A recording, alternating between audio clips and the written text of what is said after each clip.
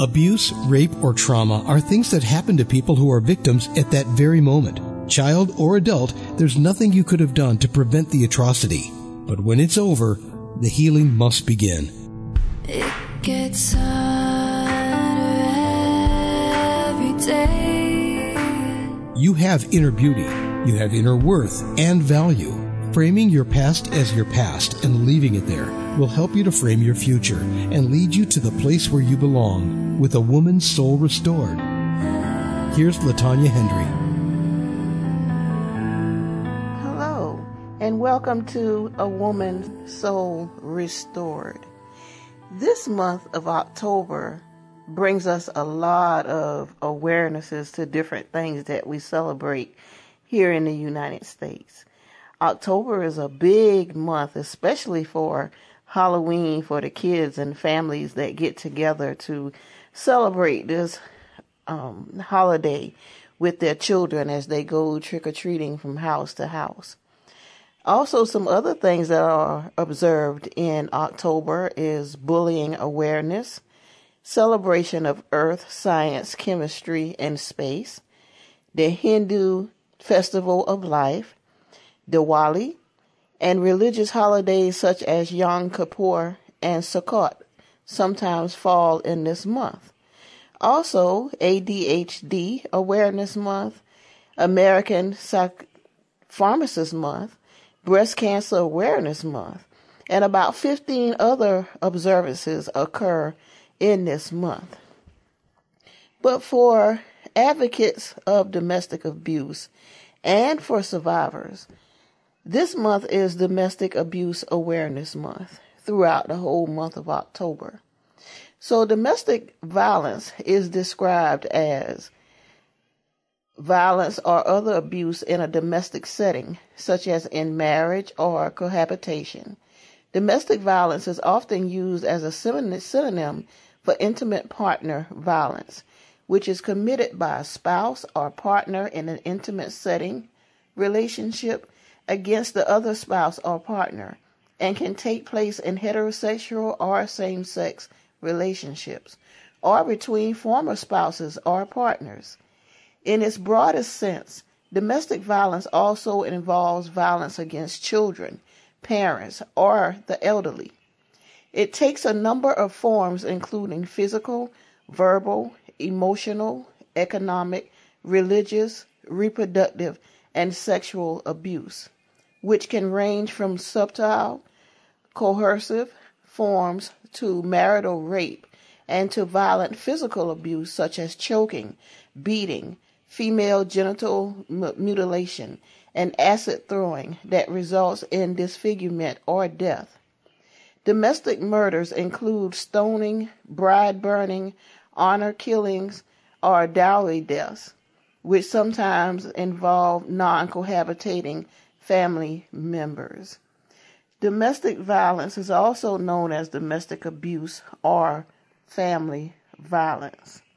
It takes more than 1 month, but we as survivors and advocates always appreciate a time when we can come together to come up with solutions to try to end domestic violence, to try to end the violence in general. So what does it really mean? What does it mean for someone that's still in a situation? What does it mean for someone that's still getting abused? How does domestic abuse awareness help them?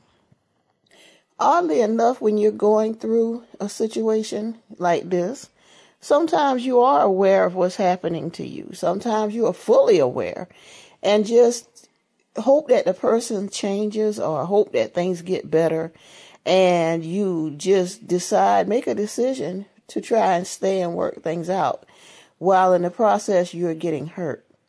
In that description, it was long, but it needs to be long because there's such a wide range of areas that merges to form domestic violence and domestic abuse. It's a wide range, so the description needs to be broad and inclusive of every type of relationship that's intimate.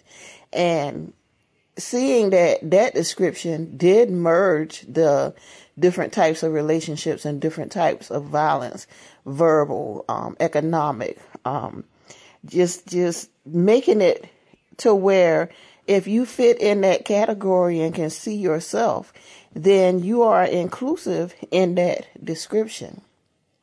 So the question was, how does this month of October help someone that's going through this situation? And is October the only month you can get help?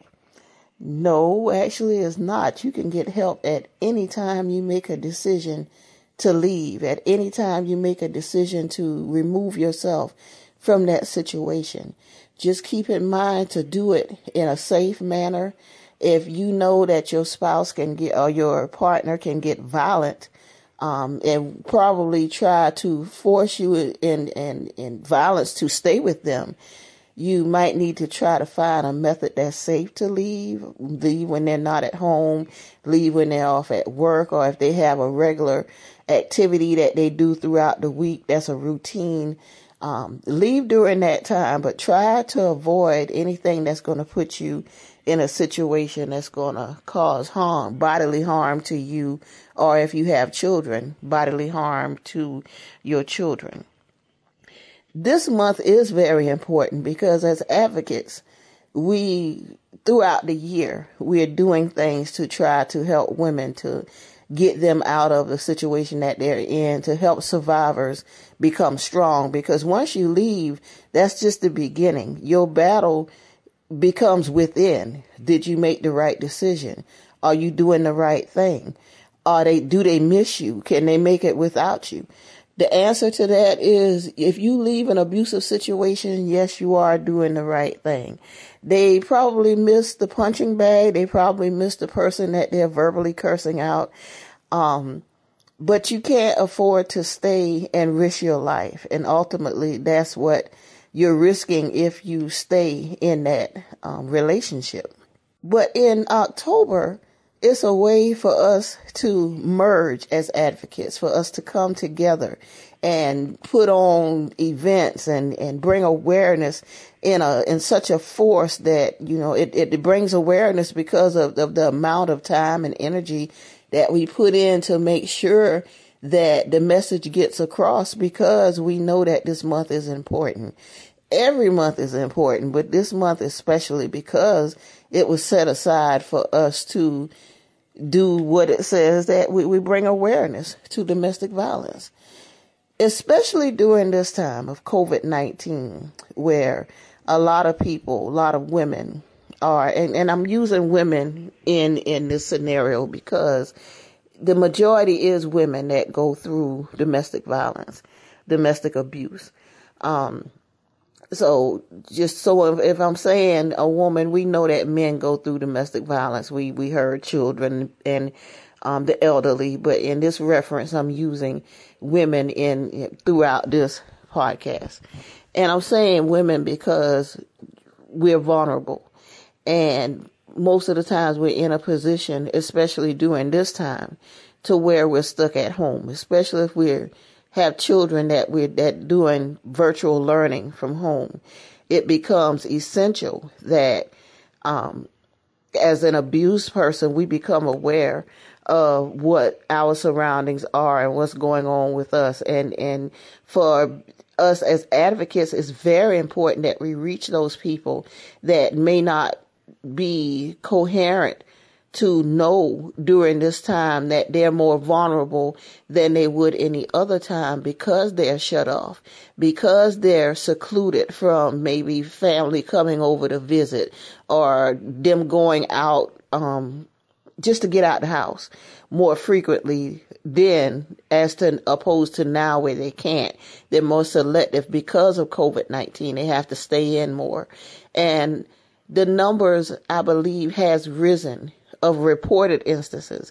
We can't even speak about the instances that's not reported, because it is a shame that comes along with domestic violence. And it's designed that way to make you feel ashamed so that you won't come out and say anything. But I'm telling you today, you have nothing to be ashamed of. if it's a marriage, I would rather you walk away from that marriage with your life than death do you part in a violent way. And that might be a little rough with it, but it's the truth. You know, a lot of women lose their lives to domestic violence. My mother was one of them that lost her life to my father from a domestic violence, an ongoing domestic violence situation. So I lost my mother at the age of 3. And I'm sitting in my living room now doing this podcast, and I have her picture displayed. I only have one picture of her. And I see my features, and I see my daughter features actually more prominent from my mother than my own features, because I look a lot like my father and his people. But it helped, it spurred me on to be an advocate for domestic violence, but also what I went through in my own life with the partners that I made a decision to choose, ended up in situations that was not healthy for me.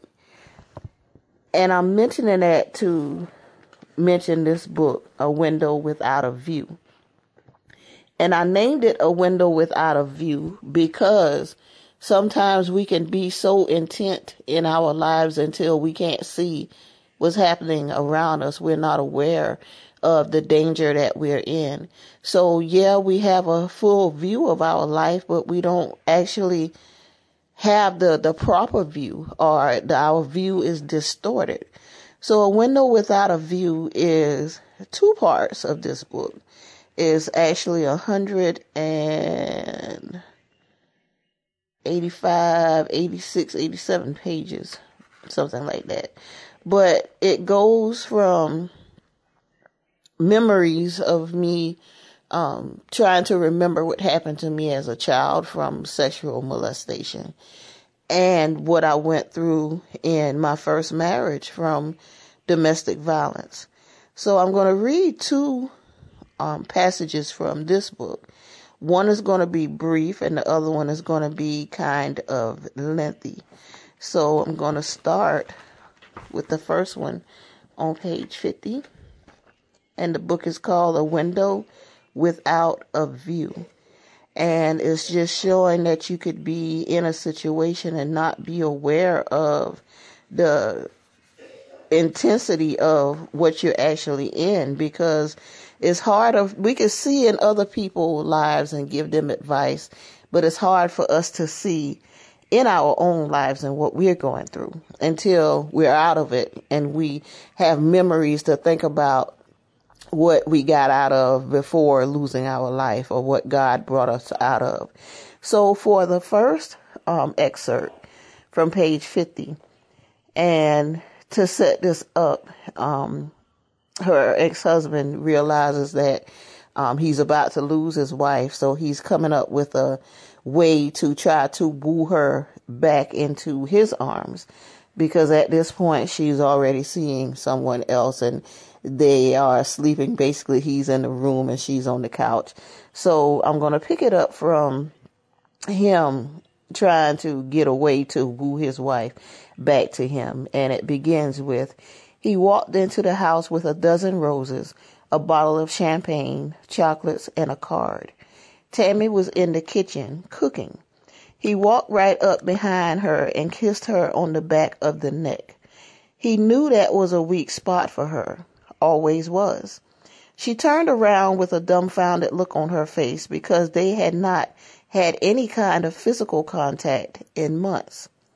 He put his arms around her shoulders and told her she could finish up dinner for the kids, but he had made plans for them to go out and they could drop the kids off to Gina after they ate, and she got ready. Tammy was looking for a way to talk to Drayton about something important as well, so she figured why not. And even if he was going to take her off somewhere and try to kill her, she would be ready for him. If he was plotting to take her out, then they would be taken out together. So that is one aspect of domestic violence, is when I guess the husband kind of flips the strip on you or your spouse, and they become nice. And you don't know whether that niceness is them actually trying to change, or is that niceness them trying to get you off to do something to you. I know that both of those occurrences are reality to some people. You know, some marriages have been able to be repaired from a domestic situation, and the guy was able to change. I know somebody very close to me personally who husband was just a despicable man. She had been in the hospital so many times until, you know, it was hard she forgave him, but we didn't understand why she was forgiving him. And now he is a totally different man and loves her and does everything for her. And he has truly been repentant of the relationship he had with her for many years. Now he is the most humble and subtle man that I know right now. So men can change, but as far as risking it to see if they're going to change, I would not. That would not be my personal choice. But during that time when he was trying to, I guess, get back together with me, even though the marriage was basically over, we were just living in the same house. But at that time when he just came at me like that with, you know, we going out, I didn't know how to take it. So I did have something I wanted to discuss with him, and I'm going to read that section of it now.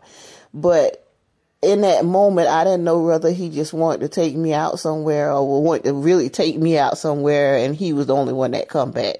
So it was an experience during that time to just realize that my life could have ended that night, and he could have went back home, and I did not. So the second part of this is they did go to dinner, and she mentioned that she wanted a divorce, and things did not go well. So I'm going to pick it up as she dozed off on the couch and she had a dream. And she woke up to him basically on her, fighting her. So I'm going to start with, she was in the fight of her life. She was in a deep sleep, and the next thing she knew, she was getting kicked. Drayton pulled her off the couch and was hitting her like she was an animal. She managed to get untangled from the covers and tried to fight back, but she was already hurt. She felt sharp pains on her left side and she could barely stand up, but he continued to kick and box her. She pulled herself up and managed to get back up on the couch. He was saying things to her and calling her names. He told her that he did not know who she thought she was if she thought it was just going to end like that and she ride off into the sunset with somebody else. He had a look in his eye that she had seen before, but not from him. She knew that look very well, and he was not going to end her life that night. She began to do something she had not done in a while. She prayed. She asked God for the strength to get her and her children out of that house. He had tired himself out from fighting her. He was still drunk, so he was exhausted rather quickly, which worked out in her benefit. He just sat on the floor murmuring to himself and crying. She eased up off the couch, while holding her side trying to get past the pain. She went to use the phone to call the police, but the phone line was cut. She went in the kitchen, and in there was the same thing, and in the bedroom. He would always do that when he was angry with her. The children were up by now from all the commotion, so they proceeded to go outside and run to the store down the street to the phone booth to call the police. They told her to either wait there at the phone booth or to go and stand in the yard so they could find the house. They walked back slowly to the house. She remembered leaving lights on in the house, but now everything was dark.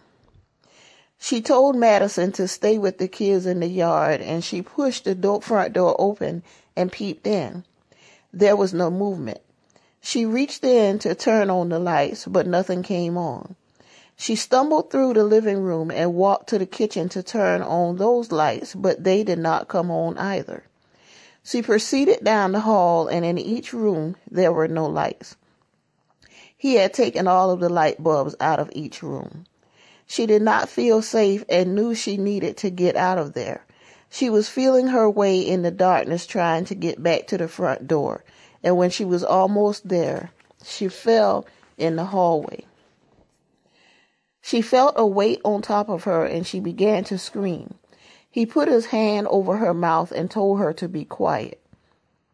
She could not see his face, but she felt him. He was trying to get her pants off. He told her that one way or another, she was going to be his, and if he could get some, and if Henry found out about what he had done to her, then he would not want her anymore and she would have to be with him. Tammy was so afraid. She thought of her children outside and what was about to happen to her. She was fighting, but she was in so much pain until she gave up. Just as soon as he was about to penetrate her, she heard the sirens and she could see the reflection of lights pulling up in the yard. She sighed in relief because the police were finally there. He jumped up and began running. She could not tell which way he went because the house was dark, and the only lights came from the sirens outside, but he was gone. The police came in yelling through the house for her to say something so they would know where she was. She saw the flashlights and she began to yell, but the yelling really hurt her side.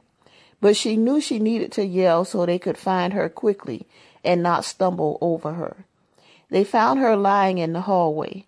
They asked her could she walk, but she could not. They called an ambulance and took her to the hospital. They asked her if she had anyone she wanted them to call. She thought about that question intently. She was in pain but not incoherent. She and her family were not close, and in the pain she was in would not have mattered to them because she had been in pain all her life and it never mattered. So she said no. This part, writing this book, was a release for me. It helped me in my healing, and it helped me to get past some traumatic times in my life that I don't know if I would have got through if it wasn't for God. Writing was a release for me. And for many survivors, they write, they draw, they create as a way to escape the pain they have went through. Whatever your release is, find it and do it. Don't let the memories after you have left the situation keep you bound in the situation. This book did not sell well because it is graphic and it goes into a lot of intimate details, whereas the first book was a #1 seller because it dealt with domestic violence, but it also had laughter in it. It had jokes in it. It was a lighter side because I was younger when those experiences happened to me in that first book. In the second book, I was older and the abuse was more intense. So there's not that much laughter and joking in this book. And the book did not do well. But I thank God for that book because that book led to this podcast. The right person read it. So I'm thankful for that. But I'm thankful to be an advocate for domestic violence because I'm able to help women in situations where I have personal experience in. So this month we'll be reaching out. I'm going to do a panel discussion with some of the leading domestic violence advocates in Savannah here locally. And we're going to have some deep discussions about where domestic violence has come from years ago until now. Has the laws changed? Are the responses quicker? We're really going to hit some deep things this month. So I ask that you tune in and just listen in as we converse on how we're going to come together and try to stamp out domestic violence here locally, but also try to reach out on a national level and do more. The book, once again, is called A Window Without a View. Also, the first book is Issues of the Male Heart, when his issues become your issues. So I ask you to just look out for your neighbors, look out for your friends that are shut in at this time, don't have a way out. Just be mindful of others and just keep your eyes open for things that you know don't look right and don't seem right, but we put on the makeup to make it be all right. we can't make up everything. So just be aware of our neighbors and friends during this time of shut-in and being isolated. If you have a question, all the books are on Amazon. If you would like to order them, I don't have any personal copies at this time. I've run out, but they are available on Amazon. I also believe Barnes & Noble. So if you want to reach out to me, my email is awomanssoulrestored@gmail.com. The website is www.livelifenow.lovelifenow.net. And also on Facebook, my page is A Woman's Soul Restored. So this month, let's just be advocating and reaching out to one another and being a support as women, as men that we know that's going through this situation, our elderly people that are caught up in situations. Let's just advocate and be a positive in someone's life. So for A Woman's Soul Restored, this is LaTanya Hendry. Be blessed.